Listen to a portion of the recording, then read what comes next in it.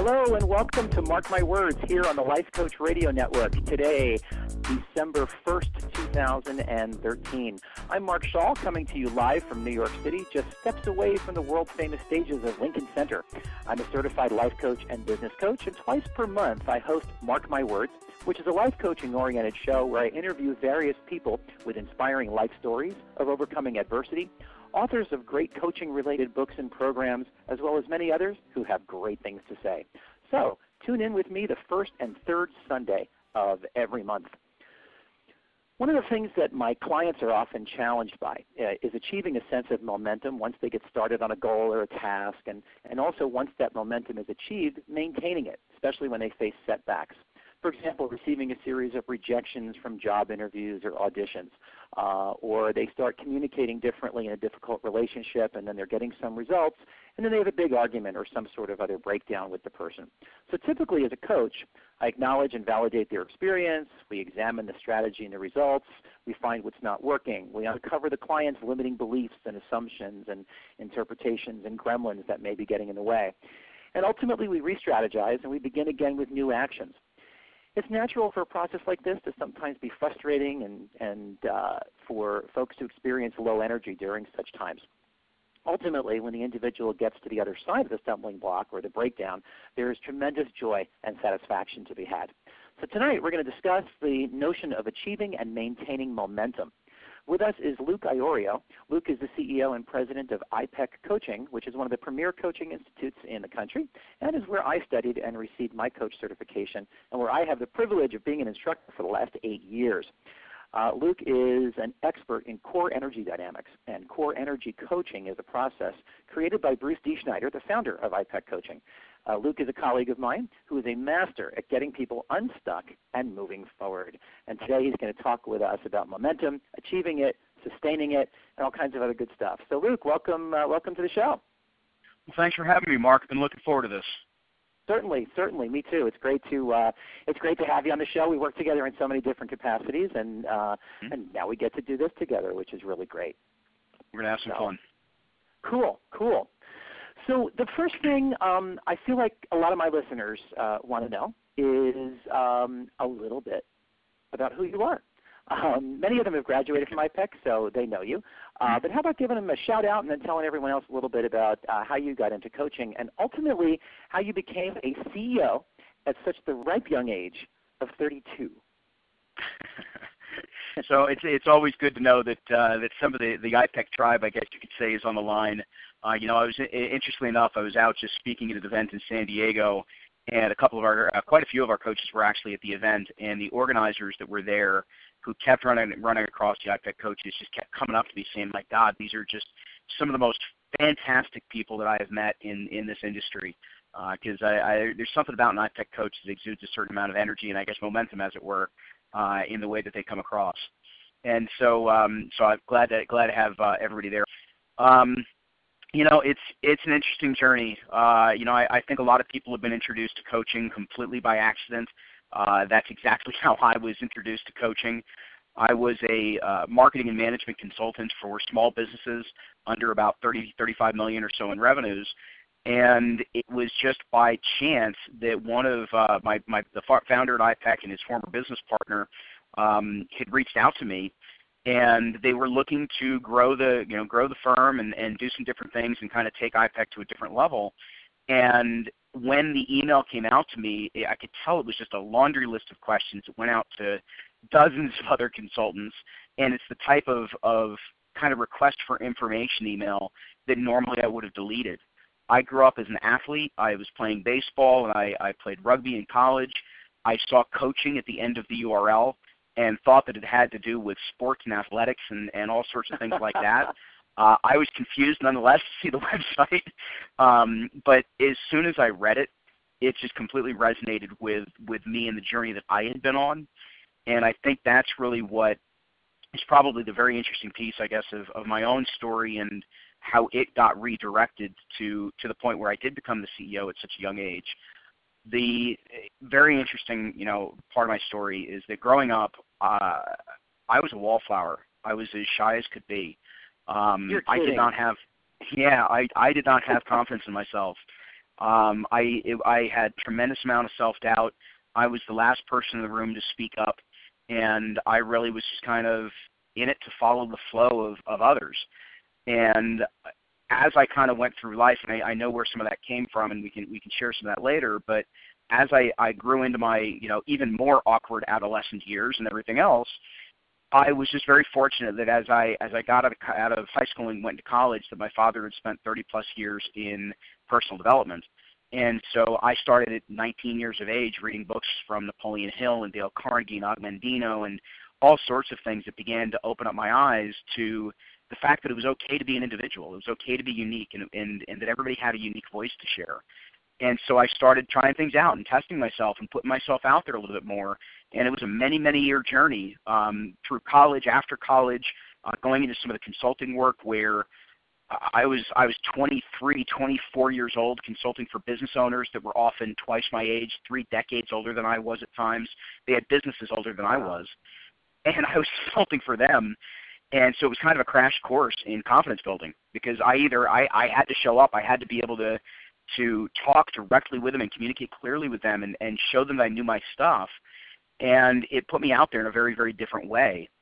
And my own personal development journey really kind of kicked off even into a new gear at that point, looking into all sorts of different seminars, reading all sorts of different books, going out for all sorts of different experiences, when lo and behold, I get this email one day from Bruce Schneider and his partner looking to build their business around this thing called coaching that I had no clue what it was. And it was as if everything in my life had led me to that moment to get that email. And so within about a couple of months, I had read one of the very early manuscripts of Energy Leadership. I joke with Bruce to this day, it was a had me at hello type of moment, because I read that manuscript and I said, I see my clients this way, I see myself this way, I know this dialogue, this is exactly the types of things that I run into all the time personally and professionally, and I want to know how to coach people through this to create that level of energy and put that into action in their lives. And so I enrolled in the program. He hired me as a consultant, and that was almost 10 years ago. And wow. It's been incredible. I mean, when I joined IPEC, we were just opening up our 5th location. We just opened up our 16th now in London. We had, I'm not even sure if we had maybe just over 1,000 graduates, 1,200, 1,300 graduates at that point. We now are nearing 7,000 graduates with almost 11,000 people going through other respective programs with us as well in a combined fashion. It's just been this incredible ride. Wow. And so I've been fortunate to continue the path, being mentored and friends and colleagues with Bruce for these past 10 years. And it was 4 years ago that, based on a lot of things that I had been through and the firm had been through and everything else, Bruce and the board finally turned to me and said, you know what, it's time. And so I took over as CEO of IPEC at 32 years of age. And wow. I feel like I had this incredible concentrated life journey over about a 15, 18-year period that really just lined up. And I followed a lot of those synchronicities, and I had to learn how to trust my own instincts and my gut to follow those synchronicities. And that was not something I would have done had I not been introduced to personal development and Napoleon Hill, and had the good fortune that I had to have the parents that I've got and the father that I have, because I never would have been prepared for it otherwise. Never would have even seen it. They must be really proud of you. Well, I know that they're really proud of you, because I know your parents. I've met them, and I know they're enormously proud of you. And wow, that's really great. And then to also be able to work with your dad professionally. Yeah, it's been fun, because I worked, even as a consultant, I got into the consulting game originally working for him in a mergers and acquisitions business he had for years. And it was from some of that work that gave me the idea to start the consultancy. So not only does he work with me now at IPEC, I used to work for him, he now works for me. So we've actually been, my father and I have been working together for almost 15 years. Wow, so you're your dad's boss, huh? I am. Of course, then again, he'd probably tell you that's been the case since I was a little kid. But, we'll see. That's great. You get to be your dad's boss, and you get to be Bruce's boss, too. That's pretty wild. And honestly, that's the one that I have the most fun with. That's great. And I won't ask you to reveal how old you are now. Well, actually, we can figure it out, since you said it's... I think you can figure it out. I think any of the math majors on the phone can put that one together. That's right, especially the left brain ones, right? So, exactly. Very cool. Very cool.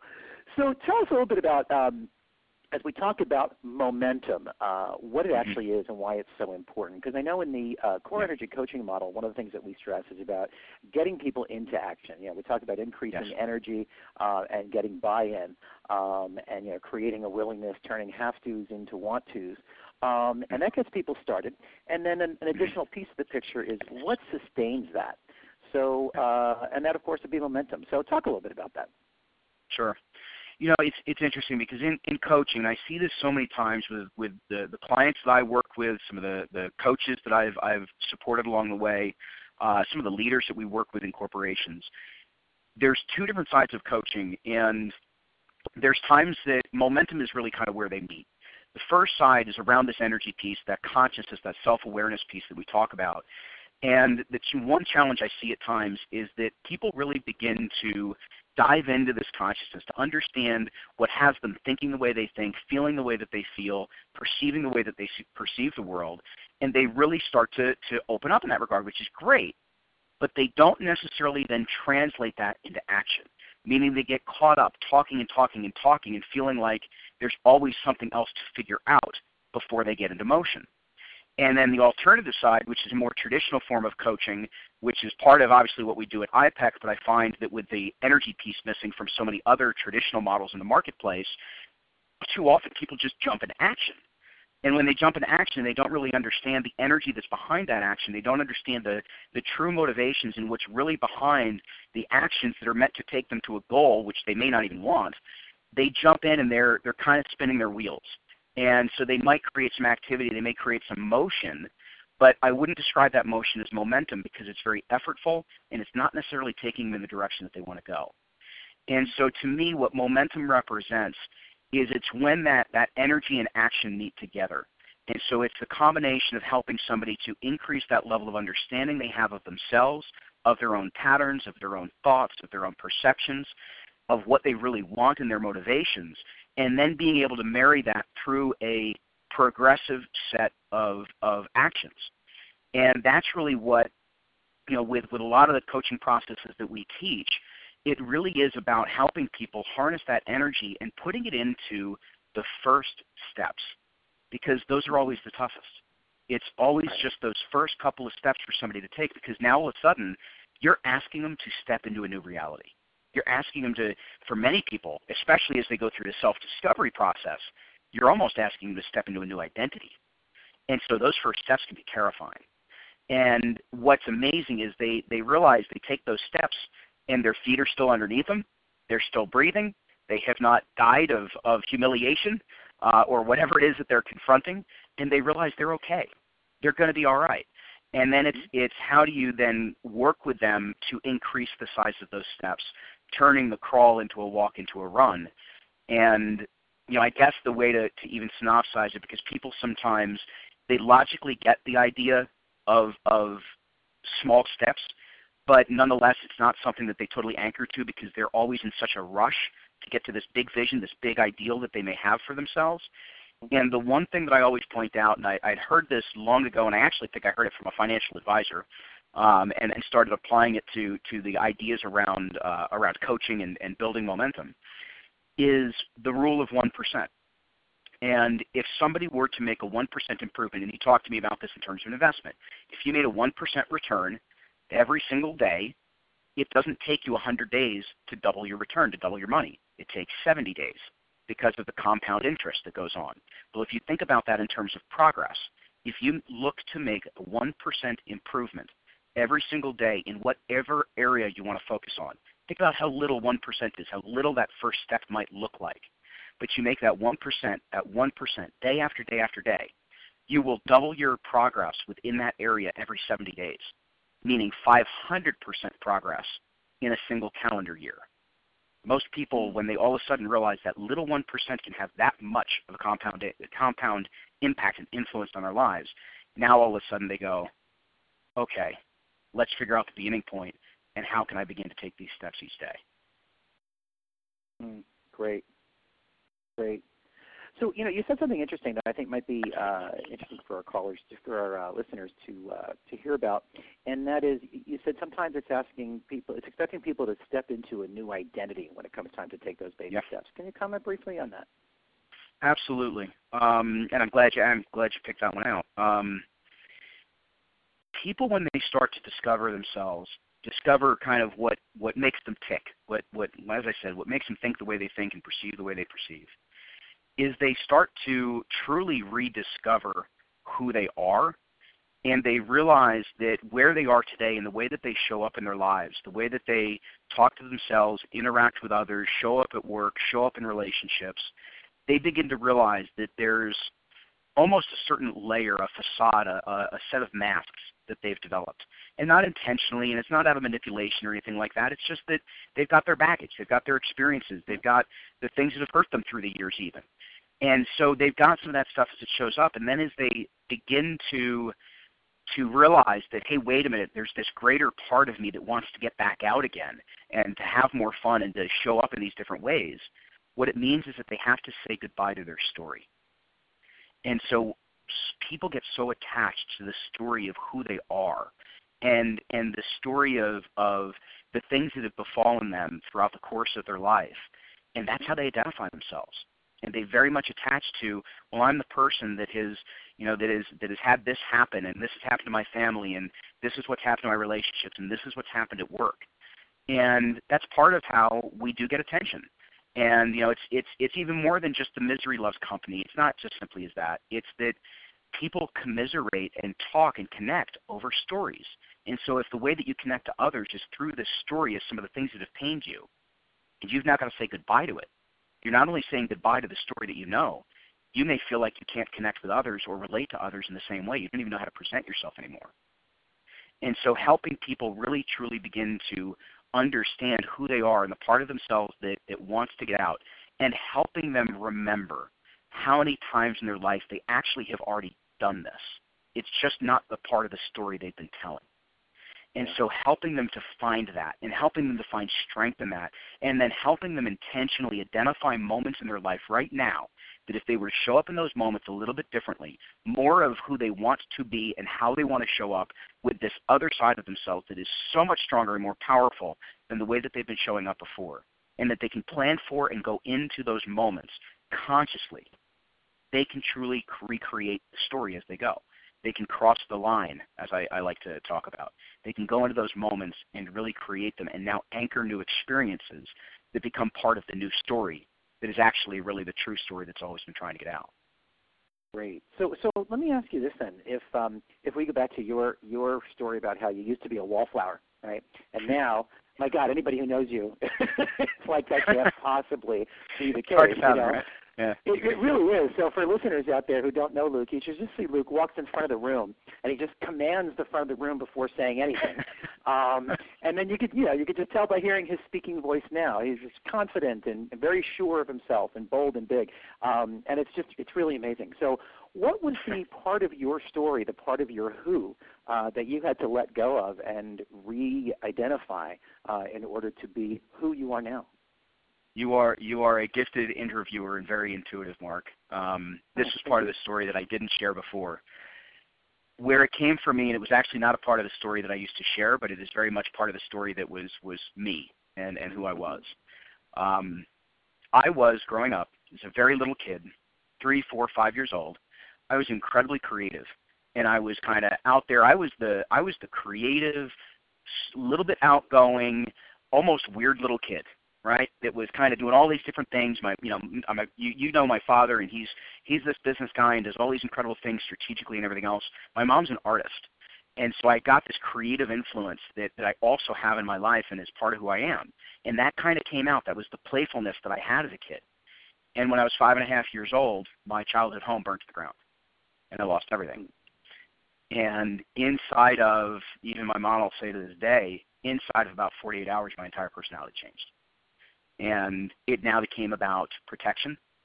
It became about making sure I was safe. It became about making sure that I was the person that I relied on, because you couldn't count on your surroundings. You didn't know what was going to happen anymore.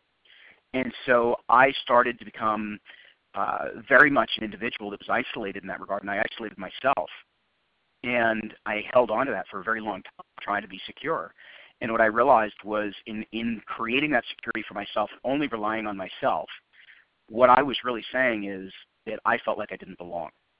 And when you think about it, it's because I felt like I didn't have a home.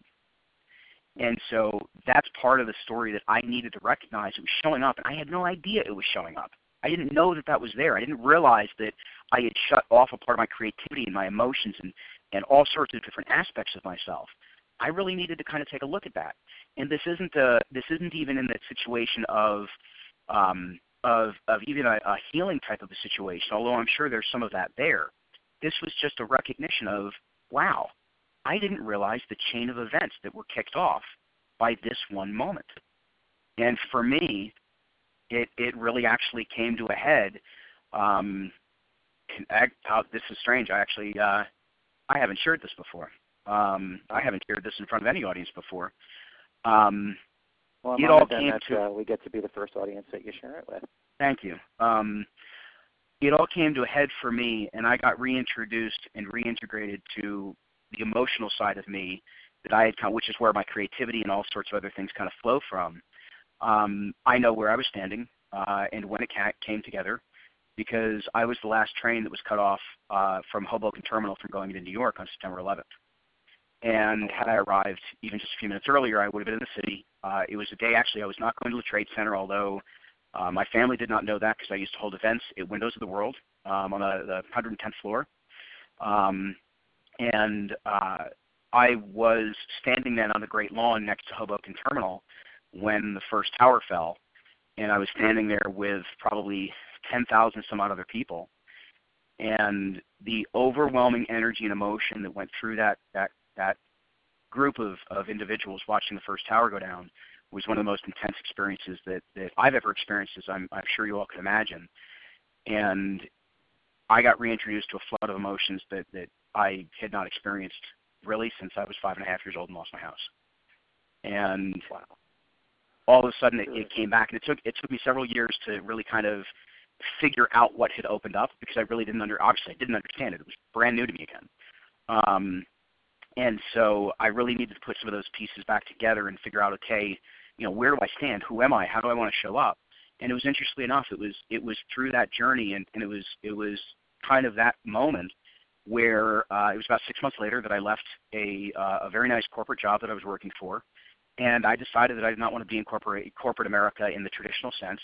And that was actually the moment where I jumped to start working with my father and go into small business, which led me to consulting, which led me to coaching, and really was kind of a major turning point as well in my life. But it was part of the story of me and what I used to hold on to. I had to face that part of my story. I had to recognize kind of the pattern that it had created for me. And even though I was doing things and I was okay, and I was succeeding in some areas and just struggling in others, like anybody would do, anybody goes through, I needed to recognize that, because once I could own that and say, wait a minute, there's a part of me that wants connection to other people. There's a part of me that realizes showing emotion and putting emotion out there, that's not being vulnerable in the sense that it's weak. It's being vulnerable in one of the most powerful manners possible. And I wanted that part of myself back. And I needed to recognize the different parts of the story that, even though I had not shared some of those parts of the story, I had recognized that those were elements that I wanted to put back out into the world. That was part of the story that I wanted to empower me, not to hold me back. And as soon as I recognized all of those things, some of the most amazing synchronicities in my life have occurred. Everything from meeting now my wife and my connection to IPEC and coaching, and really it's kind of fueling me to do what I do, not only with IPEC, but even the next journey of where I'm headed as a speaker and doing some writing work, and actually, something we'll chat about at the end of the call, starting my own radio show, because there's a greater message that I want to get out. Yeah, absolutely. So you really had to let go of the part of your who that was about protecting yourself and keeping yourself small and safe. Yes. Exactly. And really open up, become vulnerable. And I loved what you said about vulnerable being powerful, not being weak. Mm-hmm. I once heard the quote, the ultimate invulnerability is vulnerability. Absolutely. And so I'm just reminded of that as you speak. When people, and actually I've even delivered talks on that before, because to me, we hold on to these things because we're afraid they're either going to make us look weak or somebody's going to take advantage of it. And yet, when we put them out there ourselves, the anxiousness, the feeling like it's trouble is because we're holding it in, saying, please don't find out, please don't find out. That's really what we're saying. If we're the ones who put it out there and say, no, this is who I am, this is what I'm going through. Yeah, I'm the CEO of a company and I do have these doubts. Yeah, I'm the leader of this division and occasionally these things pop into my head. Hey, I'm the principal of a school and these are some of the things I struggle with. Team, how is it that you can help me with this? That's a powerful leader. And that's the level of transparency and authenticity that right now our society, our corporations, and certainly our politicians down in Washington need a greater sense of. Yeah, definitely. Definitely. So, wow. So talk about, creating momentum. You certainly created quite a bit of momentum after that shift that now carries you through today. And because you're, also enormously successful and you just keep creating and growing, and the way you've grown IPEC has been incredible and how IPEC is still growing. So what are some of the common things, the issues, the blocks, as we talked about them at IPEC, that prevent us from creating that kind of momentum? Mm-hmm. It's kind of twofold. I'll start with a step before the blocks, and because that kind of accentuates where these blocks come from, is to create a big, clear, unified, aligned vision. And so one of the things that holds people back and why I go to unified and aligned vision and a clear vision in that is that usually to pull ourselves forward, we have these huge, audacious goals. And I'll use the example of a coach that comes out of our program because I love this. I just love the drive that they have and the motivation, but at the same time you'll see where this goes, is that they come out of our program and they say, I want to coach these clients. I want to have group coaching over here. I want to do some writing. I want to have a book. I want to do some speaking. I want to do seminars with 500, 1,000 people in the room. I want to do this. I want to do that. And that's my vision. And I'm going to give myself precisely 30 days to make it all happen. And they never allow themselves to step in a vision, and they don't allow themselves to create momentum. So there's so much that's going on in that vision, it becomes overwhelming. And that overwhelm is one of the things that absolutely prevents momentum. So the first thing is helping people commit, and that's one of the big blocks, is commitment to an aligned vision that typically has one central point to it. So for individuals, and I'll use coming back to that coaching example, you may want to do all of these things, being a speaker and a writer and a coach and do group coaching and training and all of these different things. But what's the one thing at the center of it? If you could do one of those things over and over and over again, what's the one that is your rally point? What's the one that you are most gifted to do and that is you're completely passionate about? You could do all day long and not run out of any energy while you're doing it. That's the one thing that's got to be the rallying point, the central part of your vision, because then everything relates to that. It's how does it serve that one thing? And that's a big piece of momentum, is getting clear on that one thing and then committing to the one thing. Because the other block in terms of that commitment is the fear of missing out. And so we hear about this all the time, is that people get consumed by the idea that, wait a minute, if I commit to only this one thing, then does that mean I can't do this and I can't do that and I can't do that? Well, right. Maybe yes, maybe no. It's how does it align and drive the big vision? And how willing are you to commit yourself to this vision for a period of time so that you can build momentum? And then you add on to it. Most people want to add on to it before there's no momentum. Sure, and that's why we encourage the coaching students to find a niche, which of course many of them resist, right? Because it's that very same notion. It's like, but I want to be able to coach anybody. I don't want to limit myself. I don't want to cut myself off. It's very hard to help students make the leap from that line of thinking into the one that you're talking about, which is one sustained focus. I always use the example of the Grand Canyon. The Grand Canyon didn't become, the Colorado River didn't become the Grand Canyon because the Grand Canyon, the Colorado River wanted to spread itself far and wide. It stayed in one spot and got deeper and deeper and deeper and deeper. Exactly, and that is the exact image of what we're talking about. And people want to go wide before they ever have a chance to go deep. And when you go wide and there is no depth of that river, then that river will get divided by whatever it runs into. And now all of a sudden there will be 7, there will be 8, there will be 9 different little trickling rivers, as opposed to staying and going deep in one path and having it be the mighty Colorado at that point. Right. And that's really what we're talking about. That's the idea behind momentum, is when you have that one thing in front of you, and you say that anything that I undertake is going to be about driving this one thing. So it's not to say that you don't have other ancillary things, but you know how they're driving the one thing. You know how they're driving that vision. And so creating clarity around that one thing, that's one of the big starting points. It's helping people rationalize their way through the fear of missing out so that they can truly commit to the one thing. Because a confident, energetic buy-in is critical to momentum. If you have even 1% or 2% doubt in your mind or distraction in your mind that is pulling you towards something else, then you can't stay the course that you are on. And so that commitment and asking somebody, scale of 1 to 10, 10 being unstoppable momentum, I am committed to this. 1 being not at all, you've got to know that you are at that 10.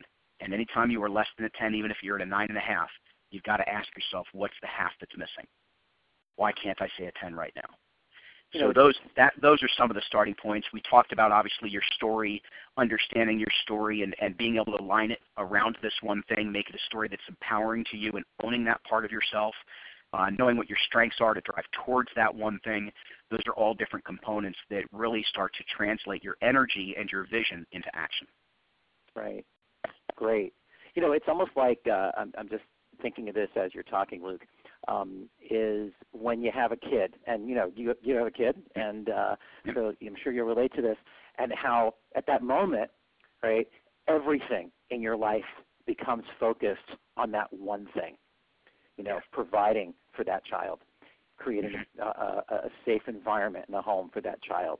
And even your life's work, whatever you've been doing for a living, I imagine shifts focus too, because now it's no longer about you being fulfilled and joyful. It's really about you being able to provide for this new life that has entered your life and will be in it now forever.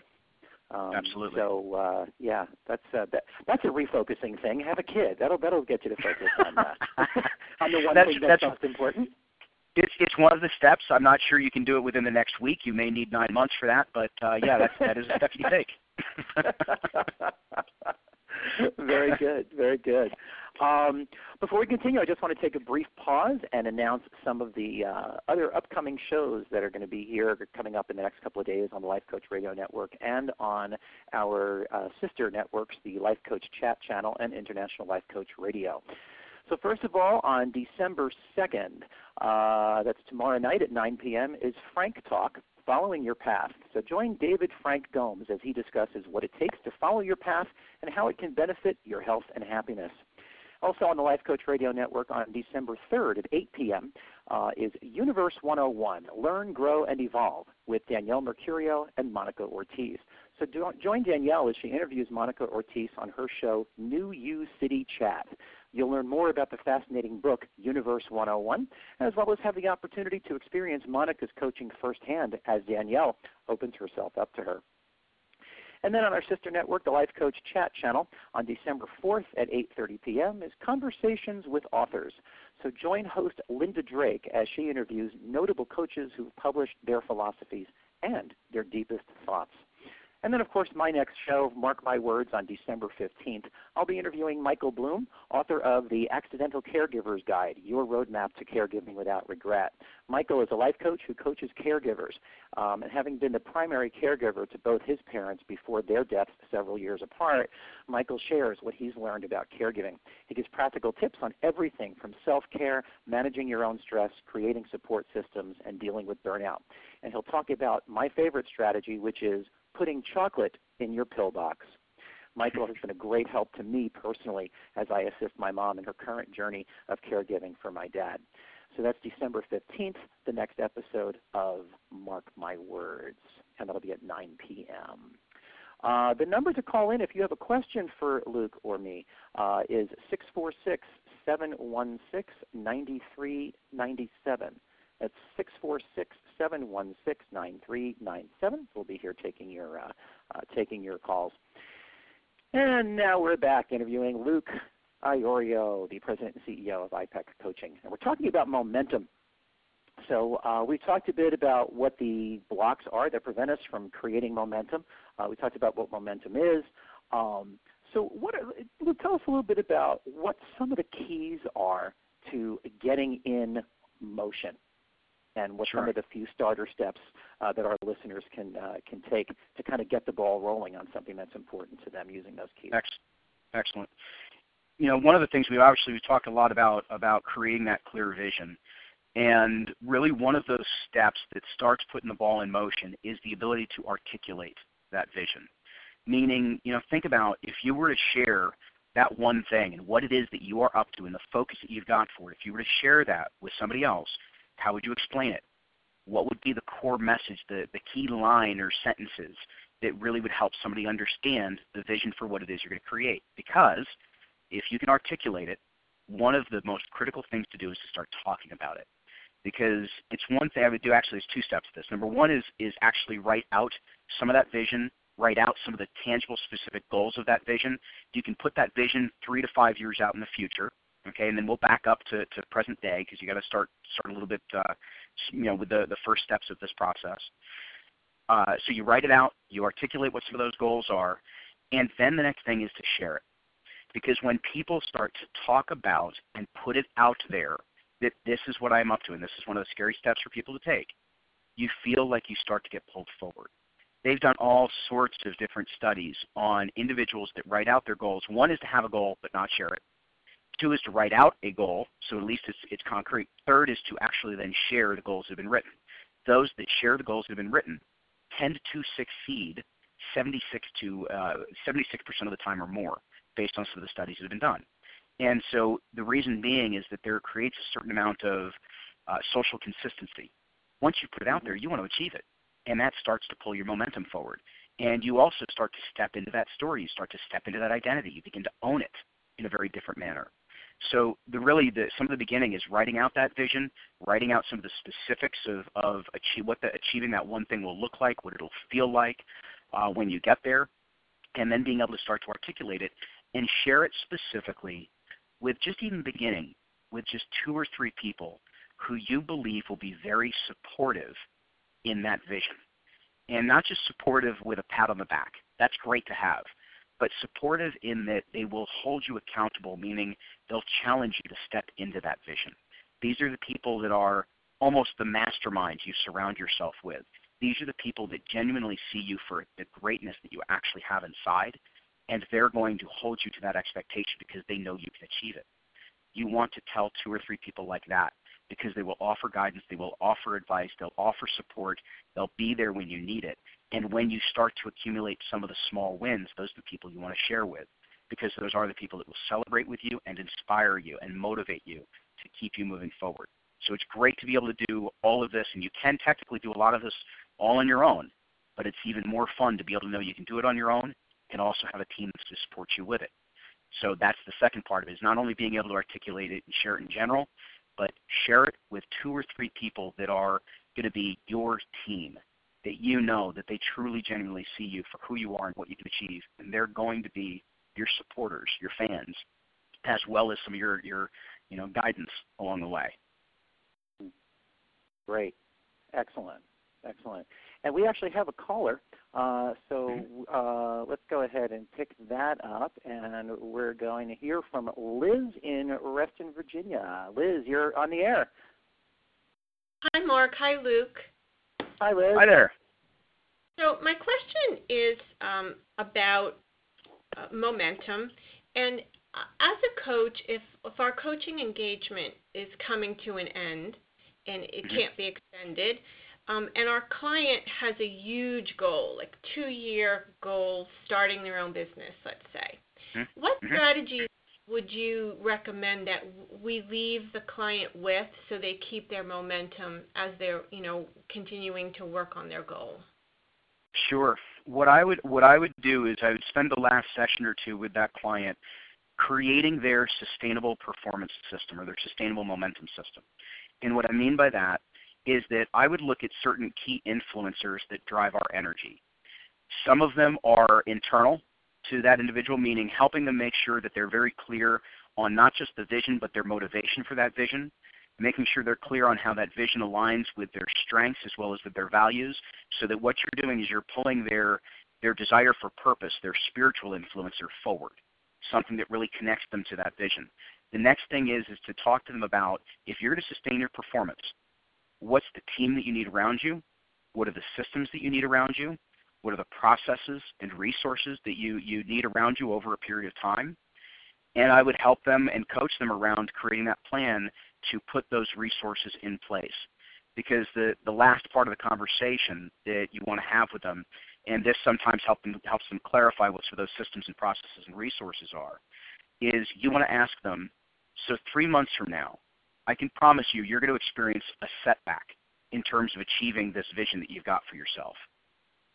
What do you want to have in place so that that setback is nothing more than a speed bump and doesn't take you off the road? Because as soon as they can answer that, as soon as they can say, well, if I had a setback, here's the people I would like to chat with to help me think it through. Here's the way that I would adjust, some of my plan. Here's some of the contingencies that I would have in place. Here's the reason why I won't allow that to take me out of my game, because I'm connected to this bigger vision and bigger purpose, and I know why I want to go achieve this for myself. And you're helping them plan in advance for the things that could take them off track. And that's a really, really important part about planning forward, especially if they're going to be outside of the coaching relationship at that point. Great. Thank you. Is that helpful, Liz? Yes, that was great. Thank you. Great. You're welcome. Actually, I should ask, how helpful was that? Open-ended question. So very good. Liz, thank you so much for the call. Thank you. You're welcome. So, Luke, another question I have, and you kind of you may have covered it actually in your answer to Liz, but that is it's about that it's sometimes possible, like I said earlier, to get momentum going, but then the sustaining of it seems to be difficult. So how do we maintain momentum once we attain it? So I think you answered that a bit for Liz in terms of the client, but what would you say for the average person? Well, I think there's a few things. One is, it's interesting because we are so bad at tracking our own progress and celebrating our own successes, and I think that's one of the things that certainly helps sustain momentum is an acknowledgement of what's being achieved as it's being achieved. Because most of the time people will experience that setback, and that's completely where their mind goes, because that's the problem of the day. And so they go to where the stress is occurring, and they forget about all of the things that they've achieved along the way. So at times it can be everything from, it could be related to just a general old project plan for, what you're doing in your business. It could be related to a plan that you've got for making a career transition or health and wellness or what have you. But you want to know what those milestones are. You want to know what some of the small wins are going to look like, because you want a way of tracking progress. In addition to then tracking the progress, it is coming up with that kind of rationalized plan around what are my contingencies. Not everything's going to run smooth. And I think that's the other thing that takes us out of our game when it comes to momentum, is that we've got these expectations that, hey, here's my vision, and look at how perfect the journey is going to be when I go out to achieve this. And it just isn't going to be the case. And so if we know that the journey is going to have some potholes along the way, and we know that there's going to be some bumps here, how is it that we can begin to plan for it? And I think that's a really important piece, because part of it is contingency planning that you can do up front, and part of it is, what am I going to do in the moment? So how am I going to recognize? That's a real key piece. It's getting back to awareness and consciousness. How am I going to recognize that my momentum is being broken? What's it going to feel like? What might it look like? What's going to be my trigger that picks my head back up and goes, oh, wait a minute. Are we really traveling in the direction we want to be traveling in? How much energy do we really have building towards the one thing, that big vision that we've got? So creating triggers and anchors for yourself of what to notice to bring you back to a point of consciousness. As you begin to build that awareness, and if you have trouble doing that initially for yourself, consider who are the people you may want to surround yourself with if you're not working with a coach. Who are some of the people that you may have that are friends, family, colleagues, or what have you, that are really kind of good about reality checking you and being able to ask you a couple of questions of how well is it really going? How aligned are you? How is the momentum behind this project? What do you feel is working? What do you feel isn't? You may want to write a few of those questions and give them to those members of the support team we were talking about before and say, hey, these are some questions to help reality check me from time to time. So I think that's another very important part. That's all around the awareness, because once you're in that more of that conscious state, then you've got the ability to say, hey, wait a minute, what's really going on here? How much of what I'm seeing is really a block, or is this a distraction that is meant to test me? Meaning, is this one of those things that I haven't said no to in my past, and saying no to it now would be a final declaration that I am on the way to this bigger vision? That's a lot of the roadblocks and setbacks that come up, are these little distractions that want to take us back to old stories, the stuff that we believe we're missing out on. And so life is going to throw those challenges at you. It's going to ask you to recommit and buy in to this journey and this one thing, this big vision, over and over and over and over again. And so the more times that those other challenges, distractions, and those things that are going to take you off the course come up, and the more times that you have the conviction to stare at those obstacles and say, not now, no, I'm staying here, or here's how I'm just going to simply walk around you and get back on my path, the more times that you do that, the greater that conviction and commitment gets, and the faster your momentum starts going. That's when you really begin to pick up steam, because now life knows and your mind knows this is it. Get out of the way. Let's go. Yeah. Great. And I'm assuming that really helps people get out of their own way too when those unproductive thoughts set in, like, this is all on my own shoulders. And if I stop pushing, everything's going to stop. And we get burdened, we get overwhelmed, right? Absolutely. And I imagine this kind of helps with that as well. It helps with that overwhelm. It helps with burnout. And that's I like the way that you also described it. If I stop pushing, it's all on my shoulders. That's such a common assumption that people start to take on, and so they put all this additional burden on themselves. And they forget that when Atlas had the world on his shoulders, at some point he had to shrug. It's okay to shrug. Mm-hmm. It's okay to ask for a little bit of help. It's okay to turn around and have people around you that occasionally can offer you a little bit of support. And that's a real, our social influencer, our need to connect with other people. You may have different ways of connecting. We all have different ways of what defining what connection means to us. But innately as human beings, we have a desire to connect with people. And so the more that you tie that connection in to what it is you're trying to achieve, and those connections are things that support you and driving you forward and supporting you when occasionally you need support, helping lift occasionally when you lift, those are all going to keep you kind of on track. Because ultimately the last piece of this is when it does feel like effort, to me what that tells me is there's something misaligned in achieving the one thing. Because that one thing is supposed to be something that you love dearly. And it's not to say that you may not occasionally have fear around it. You may very well have fear. That inner critic is going to start chirping on your shoulder saying, who do you think you are to be this person?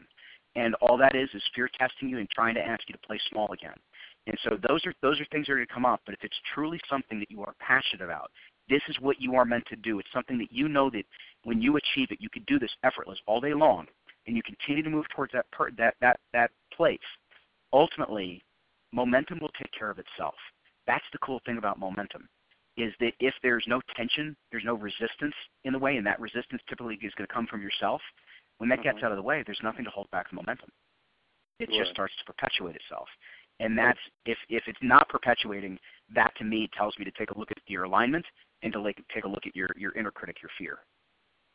It's great because so many metaphors are coming up for me too. So, they say a body in motion tends to stay in motion, and a body at rest tends to stay at rest, right? And then also in terms of resistance, I'm just imagining a slingshot. There's a lot of resistance in the slingshot, right? So while there's a fight to hold back at that point, what that's doing is it's building up the energy that's going to propel the thing forward and keep it in motion and keep its momentum. Absolutely. Right? So it's and really I'm so glad turning that resistance into a positive force.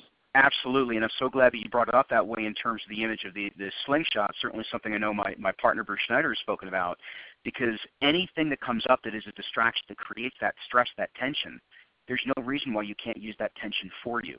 You think about things like the martial arts, the Keto. it's not meant about resisting or pushing back against the force that is coming at you. It's actually using the force that's coming at you and going with it. It's going with the flow and using the momentum, the energy that's already there. And that's really what we're talking about, is if there's that tension there, use that tension. Because most of the time when you feel like you're drawn forward to this bigger vision, this bigger plan, and there's tension that gets created, use that tension, because usually what that tension is going to produce is that moment of letting go. Meaning that you're going to let go of all of the distractions. You're going to let go of the things that aren't working, because you're going to go, enough is enough. I'm fed up with this stuff. And you're going to let go of those couple of things, and you're going to shoot forward like a rocket. You know, you talk about using the intention, using the tension, and using the force. I just have to make a Star Wars reference here. Use the force, Luke. I knew that at some point that had to have come up with talking about some of this stuff. Sure, why not? I was getting chills and tears in my eyes when that one occurred to me, so I knew I had to share it. Use the force, Luke.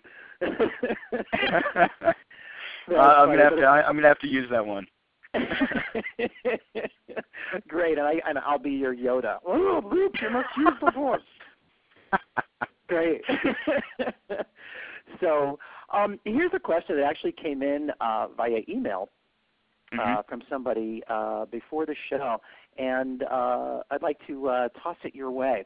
And it's in terms of somebody who's recently a certified coach trying to build their business, but I think it applies to anybody out there who is trying to make the leap from going from a secure full-time 9-to-5 job, or 9-to-6, or 9-to-7, or 9-to-8 job, into doing something that's their own business when they don't have a lot of time right now to really build it to a point where they make the leap safely. So the email says, I'm a recently certified coach, and I'm trying to build enough of a client roster to be able to ditch my full-time job and coach full-time.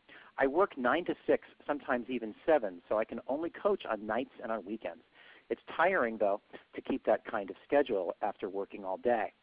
I feel like I need to quit in order to have the time to build my new business, yet I can't afford to quit because it will take too much time for me to build the new business up to a level where I'm deriving enough income from it.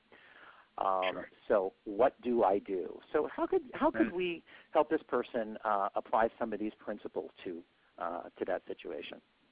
Absolutely. The very first thing, and this is something that certainly holds back a whole lot of momentum, is black and white thinking. And what I mean by that is, just based on what you shared with me, it sounds like they believe that the only options that are on their table, either keep with what they're doing or quit their jobs. It's kind of a one or the other. There's not some type of a hybrid approach. And so again, not knowing what this individual does and all of their specific circumstances, one of the very first things that I would take a look at, and I've actually coached somebody on this before, is how is it that you might be able to create a little space in your schedule. And if they are working an average of, let's say, 6.5 days a week, I think you mentioned 6 to 7, is I would ask them about, so what do you know about in terms of the opportunities that exist at your work, or the type of thing that you're doing where you could go to working 5 to 6 days a week as opposed to 6 or 7 days a week to get that one day on your schedule? And what would you need to replace it with in way of income so that that's not something that holds you back?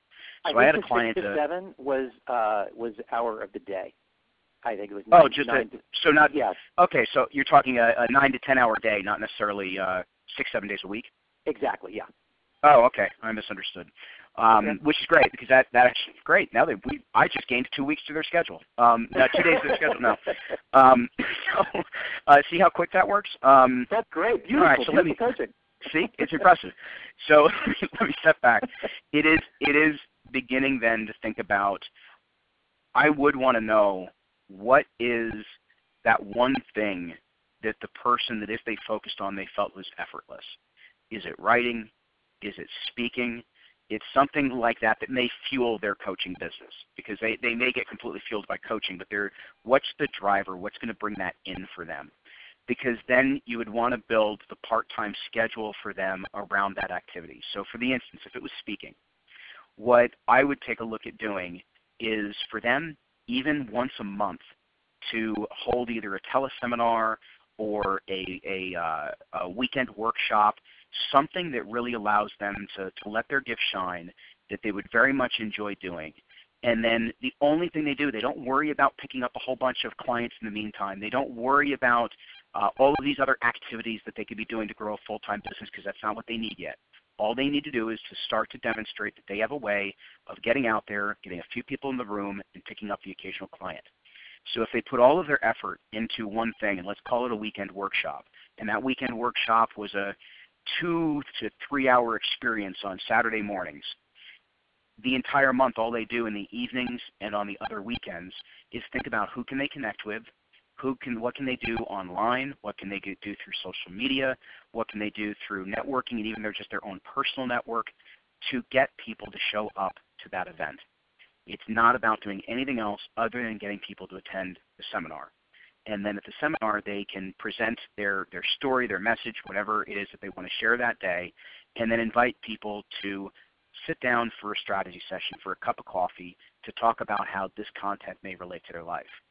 So I tell you all those specifics to just simply say, many times when people want to make the full-time switch, they put a plan in place that seems to be, I jump totally in, or I'm not really sure what I'm doing because there's so much stuff that I need to get done.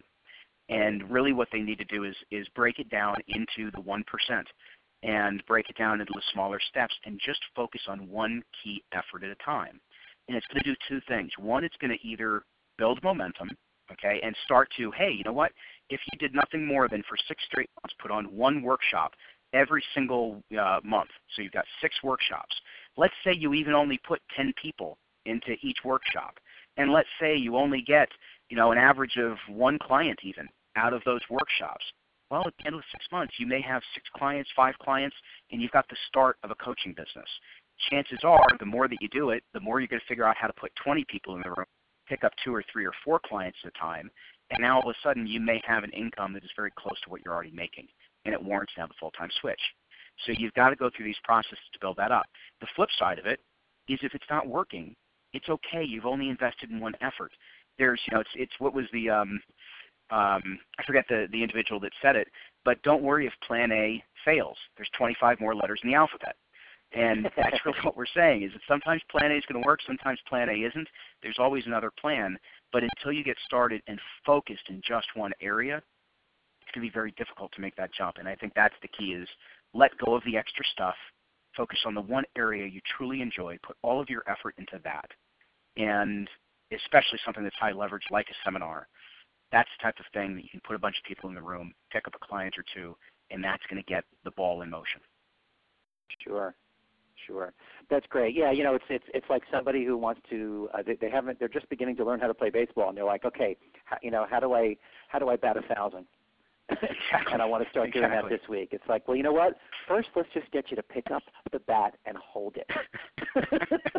Exactly. Just hold the bat for 10 minutes so you feel what it feels like, right? And let's throw a couple of balls at you and see your starting point. Just do something.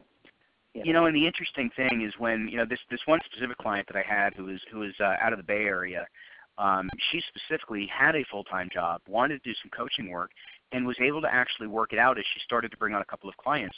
Her job didn't really want her to leave, but they were accepting of the fact that this was going to happen one way or the other. And once she had a little bit of income, they actually made a deal with her where she would work with them for 3 days a week, which now gave her 2 days a week, plus the weekends and stuff that she was already doing things. And so now all of a sudden she picked up more momentum on her coaching business, but still had a certain amount of stability with that 3 day a week kind of retainer that she was on at work. And then she dropped to 2 days until she could make the full transition. And I know of a lot of coaches who have done that, because the places that they're leaving, these are usually typically very valuable people, and because that's kind of the type of people that are drawn to coaching. And they when they think through that transition, those companies don't want to lose them. So whatever they can do to keep in connection with that person, they do. And many coaches, new coaches, as they make that transition, they turn around and the company that they're leaving becomes a client, and they pick up clients back at wherever they left. Now all of a sudden you've got a full practice again. Yeah, exactly. So, wow, that's great. That's a very common question I know I get from students all the time also. So I'm glad that one came in. And actually, Mark, let me just expand briefly just to say, I related that a lot to coaching because I know that's a lot of the audience, and that was a specific person that wrote in. But for anybody going into any type of transition, whether you're transitioning into any type of your own business, you're transitioning between careers and into a new job or looking to, it's always about starting with one or two very clear, focused activities. You don't need to do 20 things to make the change that you want to make. Start with one or two before you add the third, before you add the fourth. And those are the types of things. That's that 1% that I was talking about before. Very focused on that 1%. You do those things and you will be shocked at the amount of change, progress, and momentum that is built up over the course of even just 6 months. Great. Excellent. So what would you say is the bottom line sort of the bottom line one-line message that you'd like today's listeners to take away from our chat today? The one line, huh? Yeah. I would say, well, for me, I'll borrow a bit from my story. Recognize the fire behind your momentum.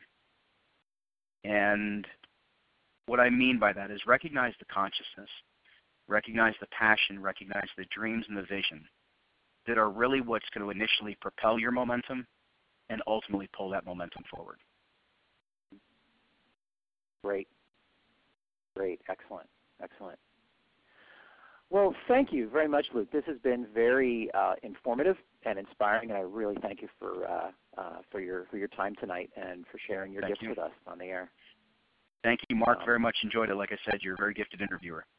Well, thank you. I appreciate that, Luke. Coming from you, that is a huge compliment. Thank you, and and thank you for sharing part of yourself that you hadn't shared before. Well, thank you. I appreciate your opening up and doing that. And if actually you don't mind, other than people certainly being able to check out IPEC online, just search for IPEC Coaching, you'll find us. And but beyond that, if anybody goes to just simply lukeiorio.com, you'll learn about the radio show that's going to be launching after the first of the year. Yes, and I'm very, very excited. I was going to mention that. I'm very excited that you will also be joining us as one of our Life Coach Radio Network's show hosts. So I'm looking forward to it. When does your show start? It's going to be in the first quarter. We haven't set the official start date of it. It'll probably be, I'm guessing, sometime in February. Great. Well, we're looking forward to that as the Life Coach Radio Network has grown. It's just grown in so many fabulous directions and stuff, and I think that this partnership with IPEC and specifically having you on the air is just going to be dynamite. So I'm really looking forward to that. As am I. Thanks, Mark. You're welcome. Thank you again, Luke. Thank you. So before I wrap it up for tonight, feel free to mark your words if you'd like. If you have feedback for us that you would like to communicate to the Life Coach Radio Network, visit us at blogtalkradio.com/Life Coach Radio Network, and then click on the follow button and send us a message. For feedback directly to me or to suggest a show topic, go to markschall.com and fill out the contact form. That's markschall.com. I hope you enjoyed the past hour and that you found it engaging, enlightening, and stimulating. I look forward to speaking with you all again on December 15th when I interview Michael Bloom, caregiver coach and author of The Accidental Caregiver's Survival Guide, Your Roadmap to Caregiving Without Regret. So thank you again for listening to Mark My Words. I'm Mark, and those are my words. Good night.